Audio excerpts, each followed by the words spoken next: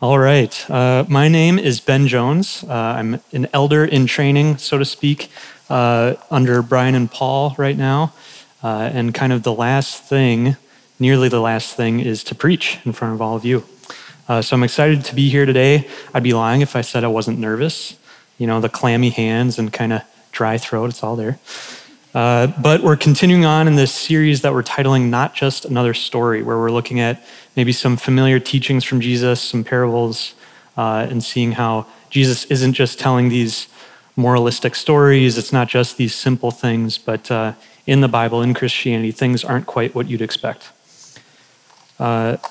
So today we're going to be in Luke 16, and the sermon today is titled A Story About Wealth Management, Luke 16. First, let me introduce myself. My name, again, is Ben Jones. My beautiful bride, Emily, is here, there on the left. We've been married about 7 years, 6.5, sorry. We've been coming to Lower Town since its life, about 6 years. We have 2 cats there. You can tell barely that there are 2 there, Tank and Dozer. We really like board games and video games, so that's just one of our favorites up there. I've also gotten into gardening for the past couple of years, and it's always fun for me to see the first things emerge up there in the top right. That's a corn seedling, and then that's where it is just yesterday. You can't really tell, but it's taller than me, just in like 8 weeks, so that's kind of fun. What else? I'm an engineer by trade. There you go. So as Brian likes to repeat often, and Paul certainly, whenever we jump into these teachings, it's always good to get into the context. So this is, again, Luke 16. This is a money parable. There are only 3 in Luke, only 3 in the Gospels, and they're all in Luke. The Gospel of Luke captures other challenges from Jesus about money. And so really when you read through Luke and when we read this gospel, we can't avoid it. We're going to be talking about money, all right? Specifically in Luke, though, we're in this section that academics would call the journey to Jerusalem, where from about chapter 9 to, I think, around 17, Jesus is traveling to Jerusalem at the end of his earthly life to be crucified. And so he has all these challenges. You know, this is when his ministry is reaching its zenith. He has crowds following him. And of course, the Pharisees, the religious leaders at the time, are paying attention. And so often you see in his teachings at this time, he's challenging those in power. He is preaching this message that God loves those on the margins, the poor, the disabled, things like that. And that ultimately God rejects empty religiosity. And we might touch on that a little bit towards the end. But there are, those are just kind of the bigger themes around Jesus' teaching at this time. I have Brian and Paul to thank for this wonderfully difficult passage. And I have a couple quotes here to kind of breed some sympathy for me. So this first one is from an academic with a lovely name, Klein R. Snodgrass. If there are any expecting parents out there, write that one down. He says this in the beginning of his section on this parable. This parable is notoriously difficult. Richard Trench in 1864 complained of the manifold and curious interpretations of this parable, stating that very many interpreters had overrun their game. A bewildering number of explanations exist for this parable, many of which are still in danger of overrunning their game. And then I listened to a sermon from Sproul, and, among many others, to try to prepare for this. And in 2021, he said this at the beginning of his sermon: I'm going to tie myself to the mast and pray for an additional dose of the grace of God, and that this and next week, the first half of 16, second half of 16, will be over quickly so I can get on with more pleasant passages. The 16th chapter begins with the parable of the unjust steward, which is almost universally considered by biblical scholars to be the most difficult of Jesus' parables to understand. And as we read through this, maybe that'll become clear. And, hey, I'm not complaining, but, come on. All right, so let's get into it. So this is all from the NIV. We're going to read 1 through 15 together. Giddy up. Jesus told his disciples, there is a rich man whose manager was accused of wasting his possessions. So he called him in and asked him, "What is this I hear about you? Give an account of your management, because you cannot be my manager any longer." The manager said to himself, "What shall I do now? My master is taking away my job. I'm not strong enough to dig, and I'm ashamed to beg. I know what I'll do, so that when I lose my job here, people will welcome me into their homes." So he called in each one of his master's debtors. He asked the first, "How much do you owe my master?" 900 gallons of olive oil, he replied. The manager told him, "Take your bill, sit down quickly, and make it 450. Then he asked the second, "And how much do you owe?" 1,000 bushels of wheat, he replied. He told him, "Take your bill and make it 800. The master commended the dishonest manager because he had acted shrewdly. For the people of this world are more shrewd in dealing with their own kind than are the people of the light. I tell you, use worldly wealth to gain friends for yourselves, so that when it is gone, you will be welcomed into eternal dwellings. Whoever can be trusted with very little can also be trusted with much, and whoever is dishonest with very little will also be dishonest with much. So if you have not been trustworthy in handling worldly wealth, who will trust you with true riches? And if you have not been trustworthy with someone else's property, who will give you property of your own? No one can serve two masters. Either you will hate the one and love the other, or you will be devoted to the one and despise the other. You cannot serve both God and money." The Pharisees, who loved money, heard all this and were sneering at Jesus. He said to them, "You are the ones who justify yourselves in the eyes of others, but God knows your hearts. What people value highly is detestable in God's sight." All right, so kind of a lot of text, but what we'll do now is just pull out some of the details to kind of guide our reading. All right, so first, who's involved in this? So we have an owner, a rich man, and then a manager. Other translations would use the word steward. And then we know that the manager is not necessarily the owner of this money. He's doing things at the owner's bidding, and that this manager has to give an account of his management.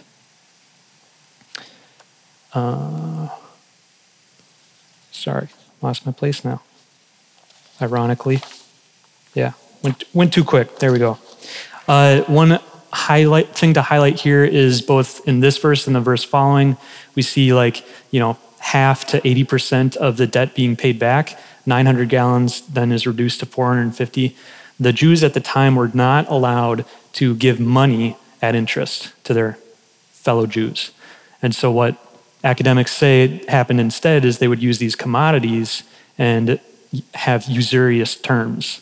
Usurious being that word of exorbitant interest. This is twice as much. It's unclear from reading if this is the choice of the manager. Is this why he's called dishonest? Or maybe the owner himself is also kind of shady and is saying, yeah, you got to give these loans at 100% interest or something like that. But that's kind of the little bit of context there.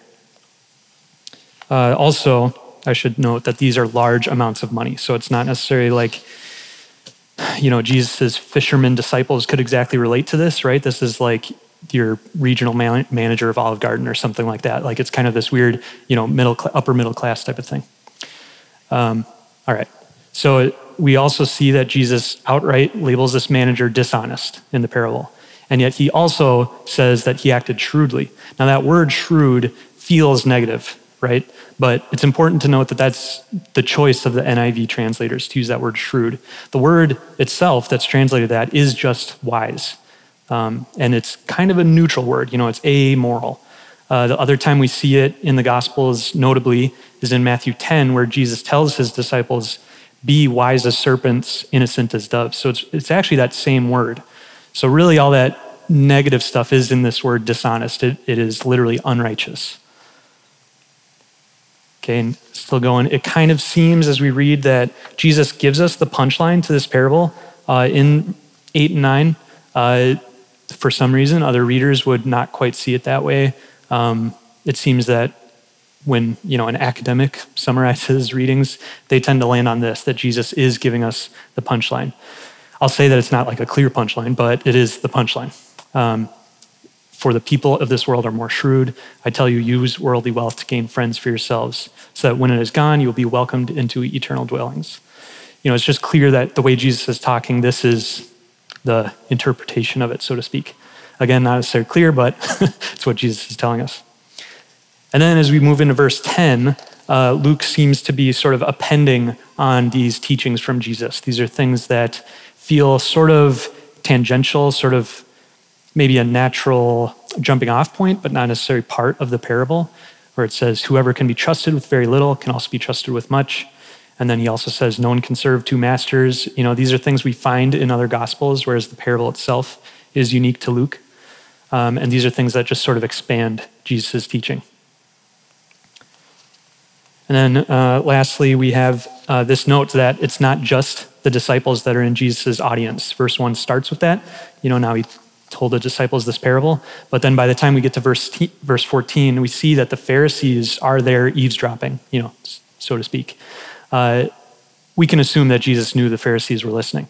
And so when we see that the Pharisees are there in the audience, it kind of helps us understand why Jesus is saying what he's saying. He's talking about these large sums of money that his disciples wouldn't have had, but others in his audience would have. It also is kind of an echo and a parallel of things that Jesus says often, that God looks on the inside of our hearts, not the outside. He talks about the Pharisees being these whitewashed tombs elsewhere, and talking about cups, that they wash the outside of the cup and not the inside of the cup.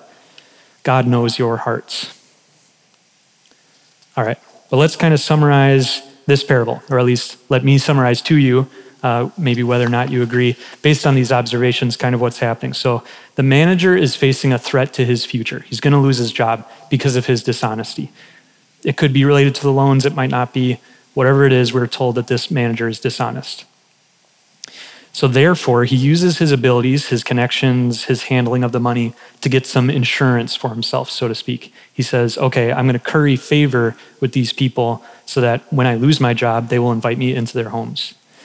It's important to note that in the reading of this parable, it doesn't seem like the steward is necessarily redeeming himself in this action. This is just also clever, right? And it's a neutral assessment that Jesus makes. He doesn't say, and now the manager is righteous. No, the manager is still dishonest. And, one might say, hey, maybe the owner doesn't want this to happen. But the owner is impressed with, the manager's actions. And then at the end of the day, Jesus is asking how much more, if this is how the manager uses his money, how much more ought the people of light use their money in wise ways? But we're going to kind of unpack that the rest of our time today. But let's just take a step back and ask ourselves, how is this not just another story? So this is not a guide to making it in business. It's not, Christian Business 101 to ask for twice as much as someone should pay you and then say, oh, I'll give you a 50% discount. That's not what this is. Nor is it a story of winning God's approval or blessing. If you only read through verse 9, you see the owner commend the manager, and then you think, okay, so then, yeah, it's a 1-for-1, right? So I got to do this clever money thing and then God will love me. That's not at all what's going on here. Jesus is telling his audience that God's way is a different kind of investment. All right, so let's dive in a little deeper here. So Jesus is, again, asking, how much more ought the people of light invest wisely? Hopefully the what of this passage is getting a little clearer, and we're going to get into the why, but this is where it gets a little thornier, right? Why is Jesus saying we should invest wisely? Or essentially, to what end? And I think we can kind of ask the question hey, don't you know the gospel, Jesus? Are we supposed to be earning God's favor with our dollars? But it's important to highlight what we do tend to say about parables is that they are analogy and not allegory. This isn't written where we take that kind of 1-for-1, God is the owner, I am the manager. Okay, but then who are the debtors and what does giving 50% back mean? Is Jesus the manager? Okay, but then again, what's the debts about exactly? So it's really just saying in the same way that this dishonest person uses their money, we should think about, as people of light, we should think about how we use our money. And so that's really all I'm saying here. Let's think about how it would instruct us then. The manager is making a wise choice due to the pressure of his future reality. He is losing his job, so now what? The people of God have a real, eternal future secured by Jesus himself. So Jesus is saying, how much more then ought we to use our money, our Mammon is the Greek word, our money here and now in a way that's inspired by our eternal future. All right. So let me, if you will, just exhaust the point. All right. When you're making bread, you have to knead it and fold it again and keep kneading it so that you can get to a point where you stretch a little window and light passes through without it breaking apart. So I'm going to do that. Build up spiritual protein, if you will. So the first point is that God gives us our wealth. This is just true. It could be a sermon in and of itself, but it's just true. And the second point being that God wants us to use our wealth with an eternal perspective. All right. This first thing is what I might call a closed-handed belief, like this is just true. Every good and perfect gift is from above, from the Father of heavenly lights. That's James 1. This is just true. God gives us our money here and now. He gives it unequally. We can't know why, but he does give it to us. The second point is that the way this looks can be pretty open-handed. It looks very different among each one of us. You can give money to the poor directly. You can give money to the church. You can support programs, ministries that you agree with, things like that. But let's look at Scripture and see some more examples of this. So in Luke 8, I'll have two passages in Luke to kind of reinforce this money theme throughout the gospel. This is just a brief note. Joanna, the wife of Chuza, the manager of Herod's household, Susanna, and many others, these women were helping to support the disciples out of their own means. In Luke 8. Joanna being the manager of sort of the local king, local governor of the region where Jesus spent a lot of his time, manager of his household. So she was certainly wealthy. She'd be in that kind of 900 gallons of olive oil camp. The first glimpse of kind of the church body with different functions, right? Like most of us support a few people who make what happens here at Hope happen. Kind of an interesting story there. And then in Luke 21, we have something that might be a little more familiar. As Jesus looked up, he saw the rich putting their gifts into the temple treasury. He also saw a poor widow put in 2 very small copper coins. Truly, I tell you, he said, this poor widow has put in more than all the others. And this was an important passage to cross-reference here, to me at least. This is kind of a good example of what the impact of giving a percentage versus like a strict dollar amount feels like, right? Perhaps for this widow, at the time, the Jews would have really tried to adhere to 1/10 of everything they had, a tithe. Perhaps for this widow, 2 copper coins is all she had for 10% of whatever she had. Compared to the Pharisees, they were probably also giving just 10%. Elsewhere in Luke 11, Jesus kind of calls out the Pharisees for tithing mint and dill and these herbs. It's like, why? But what he then goes on to say is you neglect the very ways of God, the justice and love of God. And this is still true for us today. We could probably agree that there's some minimum dollar amount that we need to survive here in America. And beyond that, it's like 10% of $100,000, $10,000 could be 100% of what someone else has to give, right? That percents don't really quite hit the same when we're talking about generosity. And, just as an interesting note, the word tithe is only used by Jesus in the negative when he's calling out the Pharisees. And the concept of giving 1/10 of what we have is not repeated in the New Testament. It just talks about generosity, giving, meeting needs, things like that. And so really, even this parable was likely a challenge to the Pharisees, the idea of this manager using his money. As a last note, Jesus' commendation of this widow is an encouragement that really everyone can give some amount, however little or however much. All right, but now I kind of want to read this longer passage where really it feels like a good kind of example of what living out this principle from Jesus could look like. So this is in 2 Corinthians 8. Paul is talking about churches, 2 churches, so there's a lot of players involved, but try to just key in on these bolded words. In the midst of a very severe trial, the Macedonians' overflowing joy and their extreme poverty welled up in rich generosity.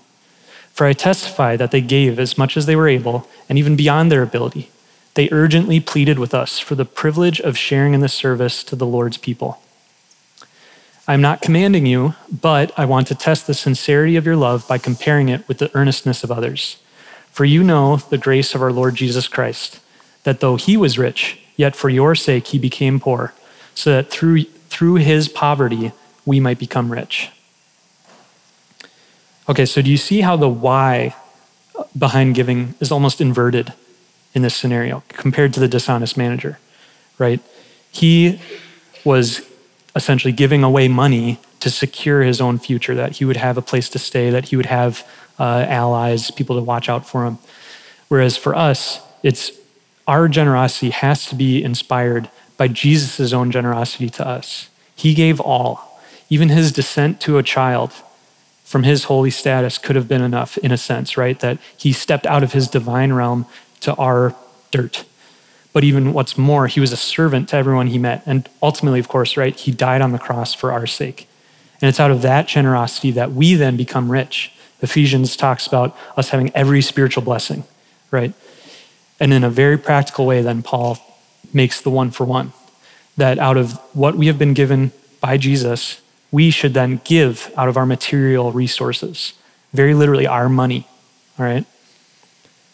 In chapter 9, right after this, Paul uses that phrase that God loves a cheerful giver. So I tend to be serious when I talk about serious things, but I don't want to beat you over the head with this. I'm just trying to present what's in Scripture. And just as with Paul, I want to convince you with the truth of the gospel that we can give rather than saying you must give. All right, so Jesus has himself paid for our Jesus himself has paid for our secure future. And if we know what happens to us in the future, that we're going to be with Christ, if we are in Christ now, and that is so much more than what we have here and now, that secure future, then how much more ought we seek to invest in God's glory here and now? We must use our worldly, short-lived resources for God's kingdom.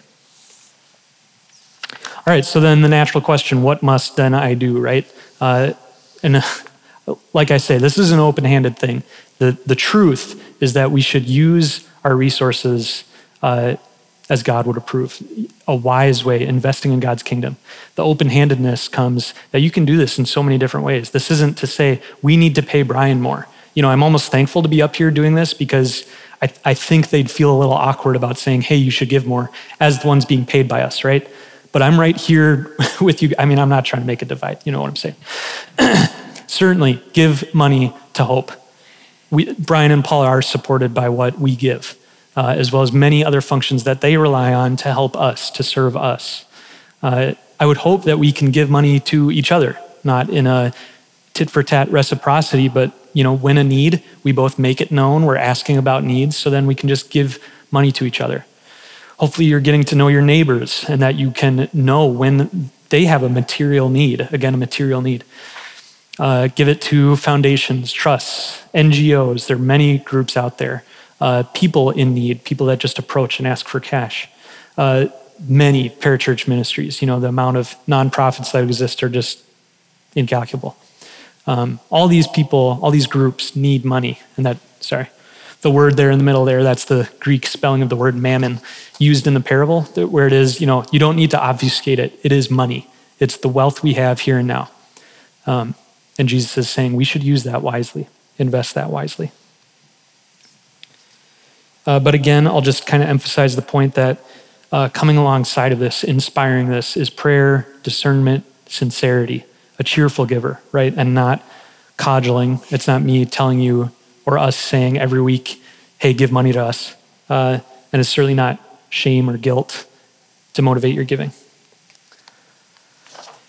Just recently, we went through a covenant membership renewal process. This happens every year. And if you're a member, you've probably seen this. Hopefully you haven't forgotten to fill that out. But I was struck, in preparing for this sermon to see this sort of paragraph that's sort of at the end. I kind of trimmed it down, but I'll just read it here. We believe God has called us to live in biblical community through loving relationships and accountability to one another, to live out the obedience of faith and grow in Christ through loving God and serving in his work on earth, being good stewards of the time, talents, finances, and other resources God has entrusted to us, to demonstrate his grace and love in all we do. Together as a church, we covenant together in carrying out his vision for this church. And, the principles we've seen today are not just for members. They're not just for members of Hope. They're for any person of light, as Jesus put it. But certainly as the people of light, we want to be doing this together in the context of community. It's very easy to treat money as a taboo subject. And certainly, I think there's kind of a place for that, for being respectful of one another. But I would hope in your small groups, at the very least, you can find people that, are maybe in a similar enough position that you can have a frank conversation. Like, hey, what do you kind of budget for like a vacation? What's your target for giving in a year? What's your cash flow look like? Things like that. Because it's so easy to convince yourself as you earn more, your standard of living goes up, right? And pretty soon you start having a dozen subscriptions that you don't use, which is $100 a month that you don't need to be spending on that kind of stuff. Just as an example, it doesn't have to be that. Whereas talking to other people, that's a word for Emily and I. Talking to other people about that kind of stuff helps remove our blinders to where we've just been spending excessive amounts of money, whereas we could be thinking wisely about it and giving that out. But as we look at here, concluding, really it's important to be discerning this in community together. The foundation of this is that God is generous with us through Jesus, now, here and now, as well as for eternity. All that is secure, it's fixed because it rests on Jesus, not the way we use our money. But because of what Jesus has done, that ought to motivate our giving, our attitude towards our money, that it isn't something we need to make sure we're okay, but it's something that God gives us to then steward, to manage and elevate his name. So really just the question I want to leave us with is, what motivates your giving? Is it guilt? Is it shame? Is it a fear that someone might look at your taxes one day and say, aha, you liar? I hope not. Instead, it's an acknowledgement of God's blessing, rich and abundant blessing to us, that we can trust him for taking care of us, that we can give almost negligently, and that God, if he takes care of the flowers of the field and the birds and the trees, that we don't have to worry. God is going to take care of us. Is there some way that God is maybe talking to you today? He might want you to change your investment strategy, so to speak.